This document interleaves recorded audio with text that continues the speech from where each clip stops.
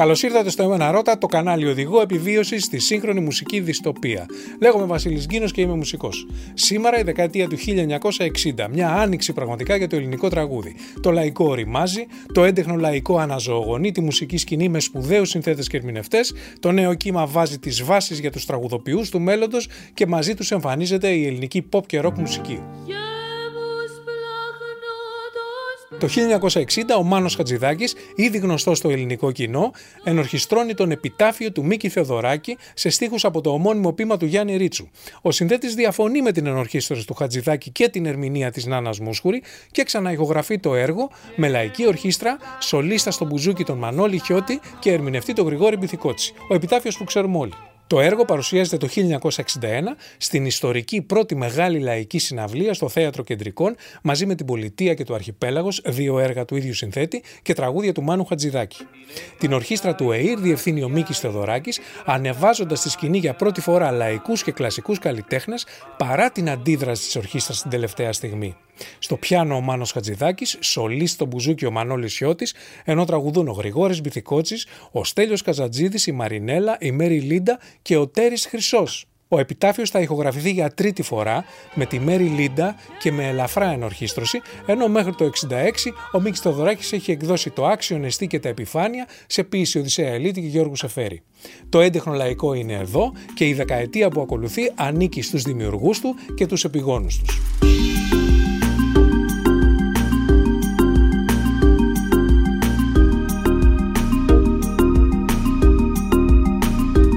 Χατζηδάκης και Θεοδωράκης ξεκινούν από την κλασική παιδεία τους, είναι λοιπόν έντεχνοι και αναζητούν την ελληνικότητα στην παράδοση του δημοτικού, του ελαφρού, του αστικού λαϊκού τραγουδιού των προηγούμενων δεκαετιών. Αποφεύγουν τα δυτικά πρότυπα σε ρυθμούς και μελωδίες και στις ενορχιστρώσεις τους χρησιμοποιούν όργανα κοντινά στην ελληνική παράδοση με αιχμή το μπουζούκι. Αντίστοιχα ο λόγος τους γίνεται ποιητικός και στρέφονται στην νεοελληνική ποίηση ή σε ανάλογο στίχο. Ο Χατζηδάκης έλεγε ότι δεν έχουμε τίποτε κοινό με τον Μίκη εκτός από το ότι γράφουμε και οι δύο μουσική. Ακούγοντας τους δύο επιταφείους, η διαφορά στην προσέγγιση των δύο δημιουργών είναι φανερή. Ο Χατζηδάκης διαμορφώνει το προσωπικό του ύφος επιλέγοντας ήπια λαϊκά χρώματα, την κιθάρα, το μαντολίνο, το κλαρίνο και ενδιαφέρεται για το ύφος και το πνεύμα της λαϊκής δημιουργίας. Τον διακρίνει η εσωτερικότητα, η χαμηλή τόνη, το προσωπικό αφήγημα, η λεπτομέρεια, η μουσικότητα. Ο Χατζηδάκης απευθύνει το έργο του σε συγκεκριμένο κοινό. Περιφρονώ τον πολύ λαό. Ο λαός αυτός που λέτε με έμαθε από τα τραγουδάκια μου. Δεν έσκυψε να δει όλο μου το έργο. Έγινα συμπτωματικά γνωστός με αυτά τα τραγουδάκια. Και από τον καιρό των παιδιών του Πειραιά απόκτησα τη δημοτικότητα τύπου Βουγιουκλάκη. Και ποιοι νομίζετε ότι αγάπησαν τα τραγούδια σας, δεν με ενδιαφέρει. Εγώ δεν κάνω τέχνη για το λαό. Απευθύνομαι σε ορισμένες ομάδες ανθρώπων μόνο. Αν έχω ενδιαφέρον, ας με ανακαλύψουν. Αντίθετα, ο Θεοδωράκης απευθύνεται στο λαό με τον πιο άμεσο τρόπο. Στο έργο του δεν υπάρχουν υπενιγμοί και υπονοούμενα, είναι εξωστρεφές και επικό. Τοποθετεί τον λαϊκό τραγουδιστή και τον μπουζούκι στο κέντρο της σκηνής και δέχτηκε έντονη κριτική γι' αυτό. Το έργο του είναι στρατευμένο, έχει έντονο πολιτικό χαρακτήρα, ο ίδιος έχει συνδέσει την καλλιτεχνική με την πολιτική του υπόσταση και μάλιστα με τα τραγούδια και τη δράση του ενέταξε την αριστερά στο εθνικό αφήγημα. Ο έντεχνος χαρακτήρας των τραγουδιών του αναδεικνύεται κυρίως από τον στίχο τους και ο ίδιος έχει πει ότι η μεγαλύτερη φιλοδοξία του ήταν να υπηρετήσει σωστά την νεοελληνική ποίηση. Το σύγχρονο λαϊκό τραγούδι έπασχε από μια βασική αδυναμία. Ήταν ετεροβαρές, δηλαδή όσο ρωμαλαίο ήταν στο μουσικό, τόσο ρηχό και ανόητο ήταν το στιχουργικό του μέρος. Από όλες τις ελληνικές τέχνες, η πλέον προωθημένη ήταν αναμφισβήτητα η ποίηση. Τι πιο απλό λοιπόν από το να ενωθούν αυτές οι ακραίες κατακτήσεις του σύγχρονου ελληνικού πνεύματος. Προς ποια κατεύθυνση? Μα προς την κατεύθυνση ενός σύγχρονου μουσικού έργου τέχνης που θα μπορεί να αφομοιωθεί δημιουργικά από τις μάζες. Η συμβολή του έντεχνου στην ανανέωση του ελληνικού τραγουδιού είναι αδιαμφισβήτητη. Ειδικά ο στίχος δεν θα είναι ποτέ ίδιος μετά το έντεχνο λαϊκό. Μάλιστα σήμερα αποτελεί βασικό κριτήριο και ειδοποιώ διαφορά για το σύγχρονο έντεχνο. Το τραγούδι πια εξυπηρετεί και κοινωνικούς σκοπούς εκτός από τη διασκέδαση και την παρηγορία. Η μίξη λαϊκής μουσικής και ποίησης εκφράζει ένα ώριμο κοινωνικό αίτημα των μικρομεσαίων στρωμάτων και της διανόησης της εποχής, από την οποία εξάλλου εκπορεύεται. Η δισκογραφία σπέβδει να το εκμεταλλευτεί και μάλιστα το μάρκετινγκ υπήρξε καθοριστικός παράγοντας στην επιτυχία του είδους. Σύμφωνα με τον Τάκη Λαμπρόπουλο, τότε διευθυντή της Κολούμπια, η δεκαετία του 60 ήταν η πιο καλά οργανωμένη διαφημιστικά περίοδος. Μαζί με τη δισκογραφία σπέβδουν και τα πολιτικά κόμματα να υποφεληθούν από τη μαζική απήχησή του. Έτσι σύντομα το έντεχνο λαϊκό προσαρμόζεται ή ταυτίζεται με το αφήγημά τους και ένα πολιτικοποιημένο είδος τραγουδιού γίνεται πολιτικό. Το έντεχνο λαϊκό είναι μια πρόταση υποκατάστασης του λαϊκού τραγουδιστή από το λόγιο δημιουργό με συγκεκριμένη αισθητική και επαναστατικό περιεχόμενο. Δεν επικράτησε και πώς θα μπορούσε άλλωστε απέναντι στη συλλογική δημιουργικότητα μιας λαϊκής τέχνης. Το πλατή κοινό αγάπησε τα έργα εκείνα όπου τα λόγια στοιχεία ήσαν υπόγεια, μπορεί και δευτερεύοντα. Έτσι λοιπόν η ποίηση μεταμουσικής με τέτοιους όρους πολιτικούς, συχνά κομματικούς, διαμόρφωσε μια μουσική σκηνή προσώπων με ευθύνουσα συνέχεια. Τα πρόσωπα αυτά, σαν διάδοχοι, μάλλον έμειναν προσκολλημένοι στο έργο των Χατζηδάκη Θεοδωράκη παρά το εξέλιξαν, με αποτέλεσμα την αγιοποίηση των δύο και τη μουσιοποίηση του έργου τους. Έτσι λοιπόν υπήρξε πολιτική εκμετάλλευση πολλών αξιόλογων συνθετών και αντίστοιχα πολλές μετριότητες εκμεταλλεύτηκαν την κομματική εύνοια. Δεν είναι έντεχνα κάποια ανούσια έργα μουσικά εκπαιδευμένων, ούτε τα τραγούδια του Τσιτσάνη βέβαια είναι άτεχνα. Οι παρεξηγήσεις αυτές, σε συνδυασμό με τη σύνδεση και την υποταγή του έντεχνου λαϊκού στην πολιτική ατζέντα, οδήγησαν και στην παρακμή του. Η λυρική Μαρία Φαραντούρη είναι από νωρίς η γυναικεία φωνή που θα συνδέσει την αρχή της καριέρας της με το Μίκη Θεοδωράκη. Ο Γρηγόρης Μπιθικότσης, καταξιωμένος λαϊκός ερμηνευτής, ήταν ιδανικός για να περάσει το έντεχνο λαϊκό στα μεσαία και κατώτερα στρώματα του λαού, γνωρίζοντάς τους και το έργο σπουδαίων Ελλήνων ποιητών. Συνθέτης ο ίδιος, ηχογράφησε ρεμπέτικα και λαϊκά, δικά του και ξένα, παλιότερα και πρωτότυπα. Οι ερμηνείες του είναι κλασικές. Η μακρόχρονη καριέρα του και η καταξίωσή του, όπως και του Στέλιου Καζατζίδη και αργότερα του Γιώργου Νταλάρα, είναι η απόδειξη πως οι τραγουδιστές είναι πρώτα τα τραγούδια τους και μετά η φωνή τους. Οι αξιόλογοι έντεχνοι συνθέτες που ακολουθούν τους δύο έχουν επιρροές, αλλά το έντονο προσωπικό του στυλ μπορεί να θεωρηθεί νέα σχολή. Ο Σταύρος Ξαρχάκος τοποθετείται και πολιτικά ανάμεσα στους δύο πρωτεργάτες του έντεχνου. Με τα τραγούδια του, που μεταξύ άλλων μας σύστησαν και το Σταμάτη Κόκοτα, συμβίβασε με γνήσια ελληνικότητα και σοφή οικονομία το επικό, συχνά πομπόδες ύφος του Μίκη Θεοδωράκη με τον αισθησιασμό, συχνά εξεζητημένο, του Μάνου Χατζηδάκη. Ο Δήμος Μούτσης ξεκινά πιο λαϊκά με τους πρωτοεμφανιζόμενους Δημήτρη Μητροπάνο και Δήμητρα Γαλάνη, ενώ αργότερα ως τραγουδοποιός συνδέει τους δημιουργούς της γενιάς του με τους τραγουδοποιούς της δεκαετίας του 1980.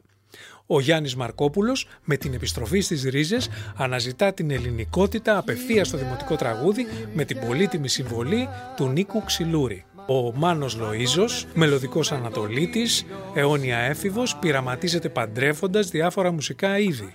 Ο Χρήστος Λεοντής με την Καταχνιά, έναν ιστορικά σημαντικό κύκλο τραγουδιών με αναπάντεχη εξαιρετική ερμηνεία του Στέλιου Καζατζίδη. Ο Λουκιανός Κυλαϊδόνης στα πρώτα του βήματα με την Κόκκινη Κλωστή και τα μικροαστικά, αργότερα θα ακολουθήσει ένα προσωπικό μοναχικό δρόμο. Τέλος ο Θεσσαλονικιός, Σταύρος Κουγιουμτζής, πιο κοντά από όλους στο χατζηδακικό ύφος και πνεύμα, με τραγούδια που θα αναδείξει ιδανικά ο Γιώργος Νταλάρας. Δύο λόγια για τον Γιώργο Νταλάρα. Ήταν παρόν σε όλες τις περιόδους του ελληνικού τραγουδιού, ακόμα και σε αυτές τις οποίες δεν έζησε. Κατάλαβε από νωρίς ότι η δύναμη του τραγουδιστή είναι τα τραγούδια του και έτσι το 1975 κυκλοφόρησε τα 50 χρόνια ρεμπέτικο τραγούδι, μια ανθολογία με τραγούδια της περίοδου 1920-1960. Στη συνέχεια τραγούδισε λαϊκά, Λάτιν, ελαφρά, έντεχνα, πολιτικά, βαλκανικά, ακόμα και ροκ τραγούδια και συνεργάστηκε με όλους τους σημαντικούς συνθέτες και στιχουργούς της εποχής του. Αν θέλουμε να βρούμε κάτι αρνητικό, θα ήταν ακριβώς αυτή η αδιφαγία του στο ρεπερτόριο, γιατί κατά τα άλλα οι επιλογές, οι παραγωγές, οι συνεργασίες, οι εκτελέσεις, οι συναυλίες του είναι σημείο αναφοράς, το ίδιο και η φωνή και η ερμηνεία του που δημιούργησαν σχολή και βέβαια η εργατικότητά του. Μαζί με τον Γιάννη Ρίτσο, τον Οδυσσέα Ελίτη, τον Γιώργο Σεφέρη και τον Νίκο Γκάτσο, μελοποιείται ο Κώστας Καριωτάκης, ο Κώστας Βάρναλης, ο Τάσος Λιβαδίτης, ο Δημήτρης Χριστοδούλου, ο Ντίνος Χριστιανόπουλος, ο Μιχάλης Μπουρμπούλης και άλλοι. Σπουδαίοι στιχουργοί της εποχής είναι η Σώτια Τσότου, ο Πυθαγόρας Παπασταματίου, ο Λευτέρης Παπαδόπουλος και ο Μάνος Ελευθερίου. Αυτοί οι λογοτέχνες είναι το κεφάλαιο πολιτισμού στη χώρα μας και ακόμα και αν στριμώχνονται εδώ σε δύο αράδες, αυτός που θα ενδιαφερθεί και θα αναζητήσει το έργο τους θα αλλάξει τη ζωή του. Από τις αρχές της δεκαετίας του 60, το έντεχνο λαϊκό επικρατεί χάρη στη λαϊκότητα της μουσικής του, τη δυναμική του στίχου του και την υποστήριξη των μέσων μαζικής επικοινωνίας.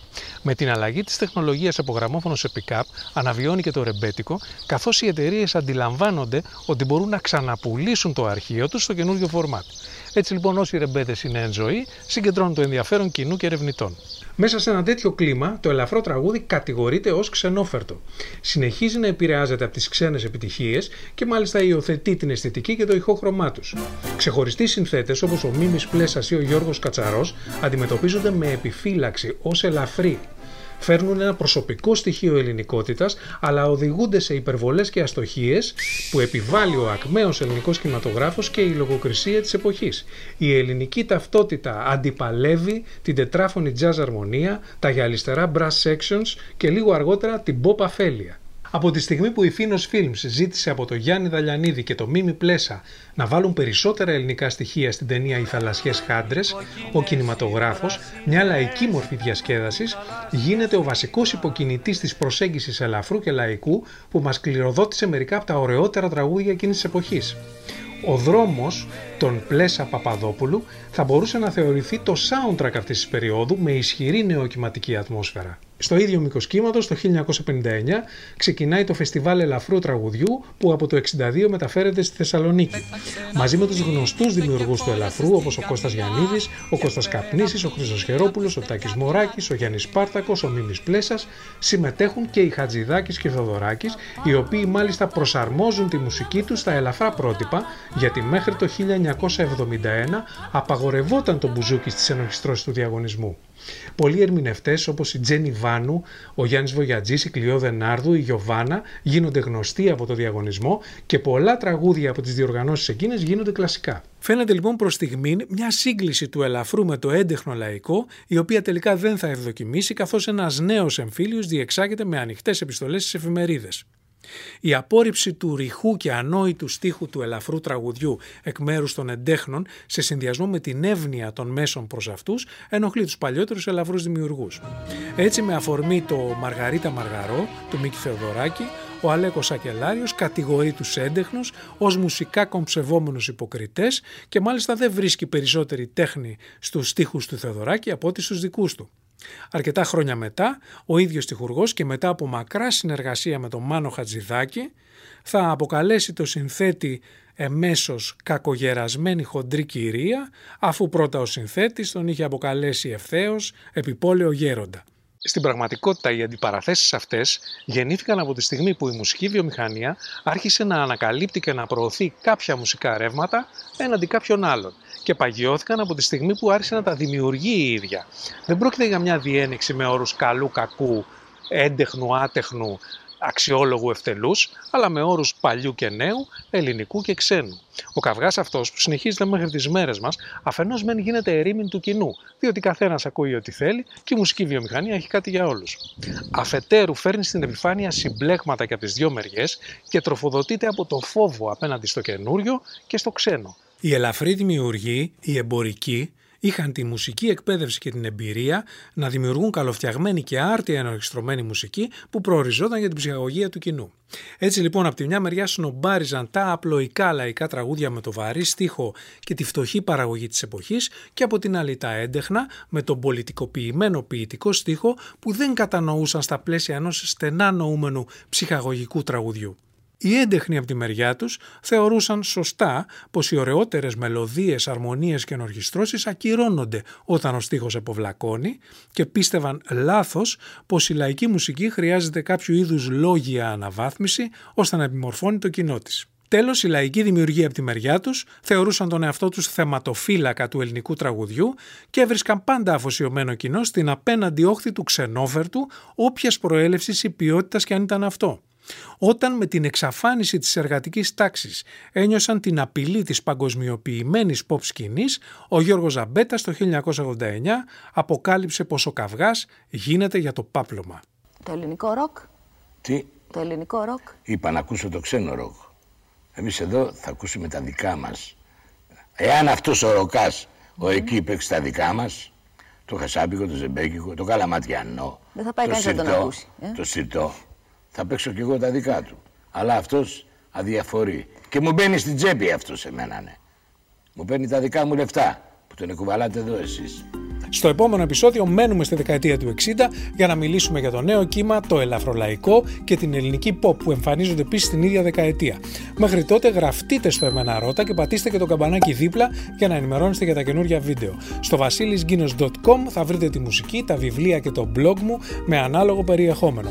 Μπορούμε να τα πούμε και από κοντά στο Δύο Τέχνης του Γιώργου Φακανά, στα μαθήματα για το μουσικό επάγγελμα και την ηλεκτρονική μουσική. Να είστε υγιείς, δημιουργικοί και ενωμένοι. Καλή δύναμη!